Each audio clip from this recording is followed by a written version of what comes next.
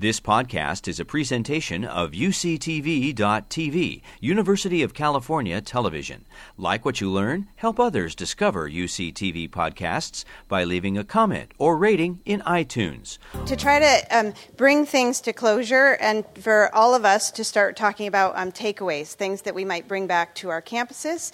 So I'm going to attempt to moderate that to start things off, I just want to say thank you again to all of the panelists for sharing expertise and sharing perspectives and your knowledge and for sort of illustrating the tools that could be used to both measure and to affect climate within departments. Also, I want to, before we start losing people, to thank Susan Carlson again for instigating all of this, for motivating the grant that generated all of these roundtables and the cross-campus dialogue and networking and connections that have been made because of these roundtables, and it's so very important. So after we spend a few minutes doing takeaways, Susan will wrap up with sort of next steps because this grant is coming to an end, and we don't want all of the good stuff that is generated to also come to an end. We want to find a way to perpetuate it. So to start off this discussion about what are the takeaways, I'll just reiterate again. We've heard some of the tools about how to investigate climate. We've gotten some sense of all the different dimensions that climate can be experienced and all of the different ways that it is manifest and all the different levels, campus-wide down to departmental, down to interpersonal interactions. So measuring it, recognizing what it is and measuring it is important, but also tools that can be used to affect it. And the discussion is really focused on where those tools might come from, how to get them to campus, where they are implemented at the departmental level or at various levels. I'll leave it there, but maybe if I don't see hands going up right away, I'll ask, do we have enough information? What information is not? Where are the gaps in information? I think also a thing to think about is if on campuses, if you haven't had a chance to sort of say, hey, we're doing this on our campus, if you're interested, let's talk so that we don't try to reinvent wheels or tools independently, and that we actually share information and maximize or be more efficient in that way. So who wants to start with takeaways? Yeah, it's not so much a takeaway, but maybe it is. Jan Hartmans, University of California, Davis. We talked about the site visits, and I know there are some professional societies like the APS and maybe a few others that do that, but I don't think many departments, whether it's in STEM or outside STEM, actually have professional organizations that do site visits. When I was chair, I was thinking about this, but I didn't have an instrument in my hands, and I thought maybe I'd just do it, but it didn't happen.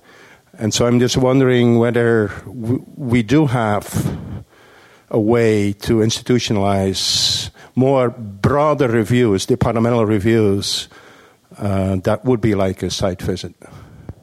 So I think that I would have to say at the Davis campus, I don't think we do a very good job of program reviews, frankly. I think it's almost a joke.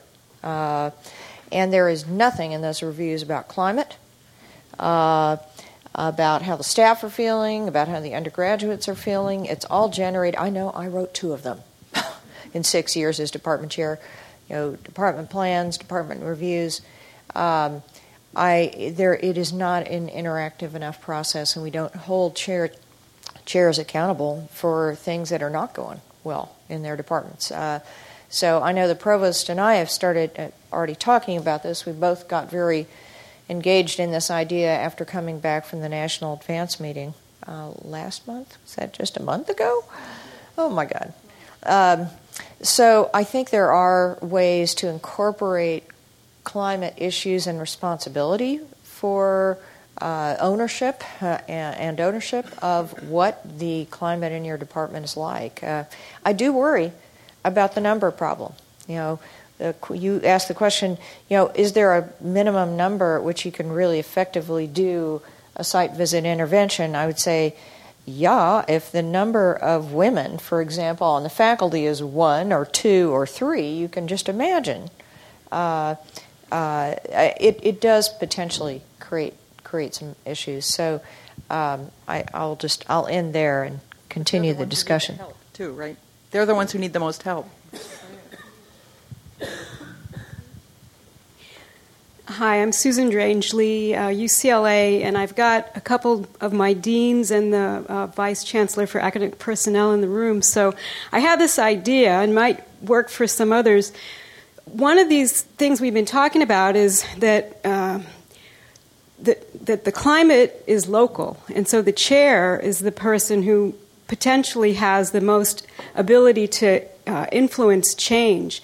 Yet chairs may or may not be aware of climate issues, a lot of these things that we're talking about. They may not be aware of different data that's available already from, say, for example, different student surveys, graduate student surveys, the current climate survey, maybe even past 8-year reviews, etc. One idea would be to try to bring chairs together, and we do 2 different chair trainings every year, but what if we had another one, or what if a significant portion of one of those was devoted to climate? What is it? What's the chair's role? What's the data by department that we currently have? If we could somehow cull that together, maybe even one of these theatrical presentations to kind of get at those issues of what does this really look like? So that was my takeaway from today. I'll just throw in that in response to the question about too few women faculty, in a way that while that's important and an important consideration, it I think narrows with the process that I understand that the site visit actually goes through, which is actually to look at students and staff. And so in a way, those issues are likely to be felt by those other groups where the numbers are sufficient to provide anonymity, and so maybe the reporting doesn't have to focus on that. So I think it shouldn't be, they should look for the vehicles that could be used to get to the information and to still limit the potential negatives of that experience. Oh, you've already got one. Hi, I'm Cindy LaRive from UC Riverside. I think for me the most powerful part of the presentation was the part about the drama, and I wonder about how to translate that into something that might make it really easily accessible in a broad sense. And I know that the dialogue was an important part, but maybe a video of something like a promotion and tenure interaction. That one on the chemistry department, I'm sorry, I've seen it, so I think it was quite real. Beth Simon, UC San Diego, Computer Science and Engineering. I really appreciate what was just said about the theater thing. Having just actually finished my sexual harassment prevention training a week ago with a similar theater thing, I'm going to tell you right now, the discussion has to be there. It has to, the things that I can just imagine the faculty saying to the characters, I think that's where it's going to be all at. That said, how much?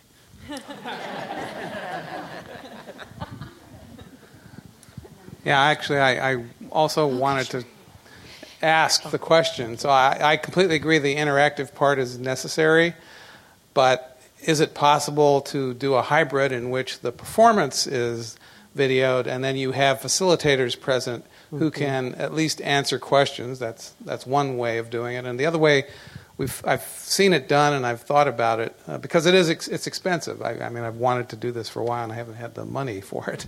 Another way to do it is as this is done, people actually collect up the questions that keep getting asked, and then you can even have the actors answer those questions in a video. I went to a thing in the Museum of Tolerance in L.A., and they had done this for a while, and they'd compiled the 20 most asked questions, and you could just push a button, to ask any of those questions, and then the actor would answer. So the question is, are there hybrids that might be, a little more affordable that you think would work? And then the other question is, or could we get money to actually do this more broadly? Yeah. Share resources and make it educational. Right. Two points. This is 2014, and I remember 10 years ago, I was having a conversation about diversity over here and excellence over here.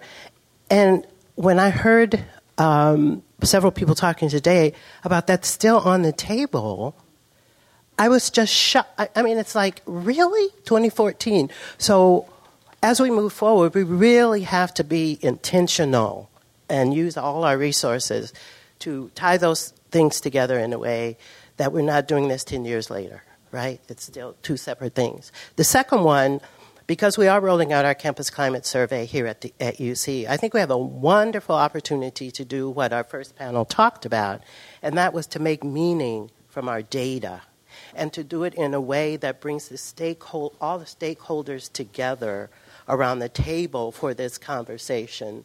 Otherwise, it's the chief diversity officers and key people on campus whose job it is to make this happen without all of that organic buy-in. So it really is going to take not just us, but chairs as well as students and faculty working together.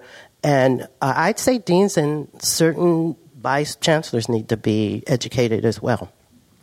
Hi, so Colleen Clancy, UC Davis. So I just wanted to mention that this year here in the School of Medicine, through Dean Callahan's office and David Acosta, everybody that was either a chair or served on a search committee underwent diversity training.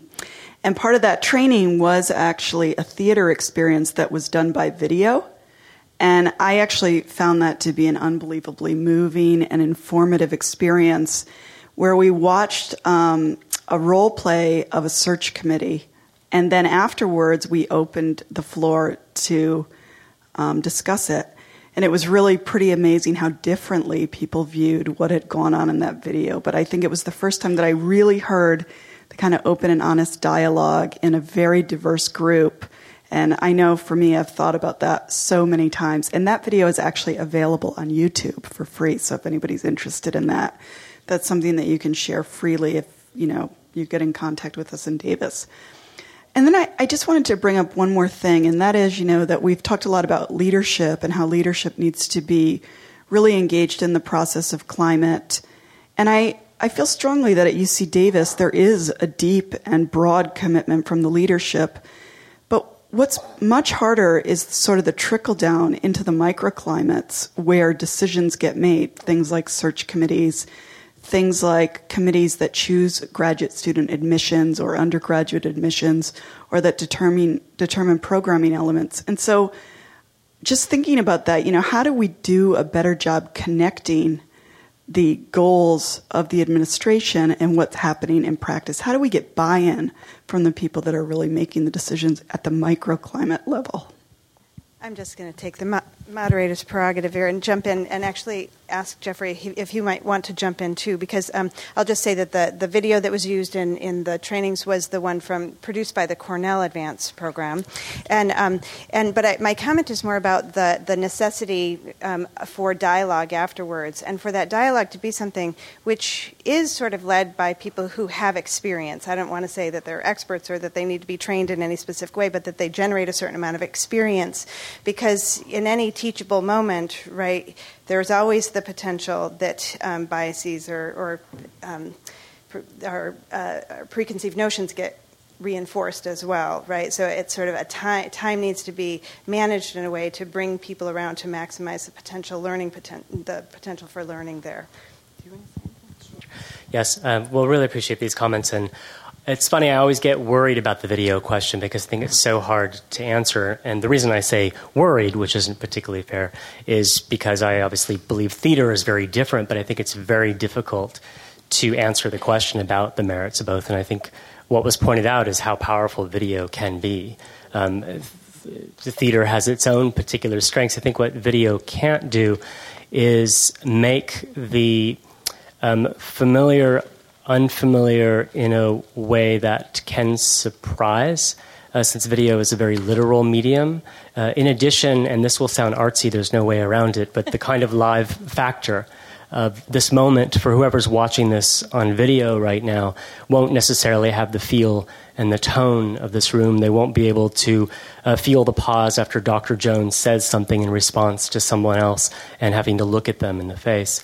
Again, that being said, lastly, I think that there are strengths and challenges that always, just like there are in theater, a production will change if you can't send Peter Pan up into the risers. You need to find a different way to make it seem like Peter Pan is flying. And as an analogy to say, if there isn't the funds I think there are still a lot of other variety of means, which I know I'm at a table right now of theater practitioners, and I know there are others in the room. I think there are a variety of students, graduate students, as well as actors who will do things for free out of the passion, out of the commitment, much like represented in this room today. So I think there's a whole lot of possibilities. Michigan is very expensive now, and I think that there's an opportunity always to grow an idea in a theater, but I don't want to go on too long. So there's an opportunity to grow something. Sure. Let's get wobbly at the end. Hi, my name's Andrew Larrett-Smith. I'm the ombuds at UC Riverside. I've been there for about 3 years. And so I hear a lot of problems and issues and concerns. And I notice that there can be a real focus and emphasis on issues of liability, concerns about litigation, compliance, that sort of end of the spectrum. And there's a lot of attention there because I think there's concern about loss to the university. But my sense is, and it's purely, I don't have any sort of data to back this up, and maybe this is the challenge for you, is that these issues of climate are actually much more costly to the institution than the compliance issues, although those are significant and important as well. And so that's a question is there a way of being able to sort of clarify or articulate how much that cost is? Because that could be able to drive attention to it if there's a way of articulating the cost, not just in terms of dollars, but in terms of the mission of being able to research, teaching, and service. What are the costs that are being borne by not giving the proactive attention to issues of climate? You've been listening to a podcast by University of California Television. For more information about this program or UCTV, visit us online at uctv.tv.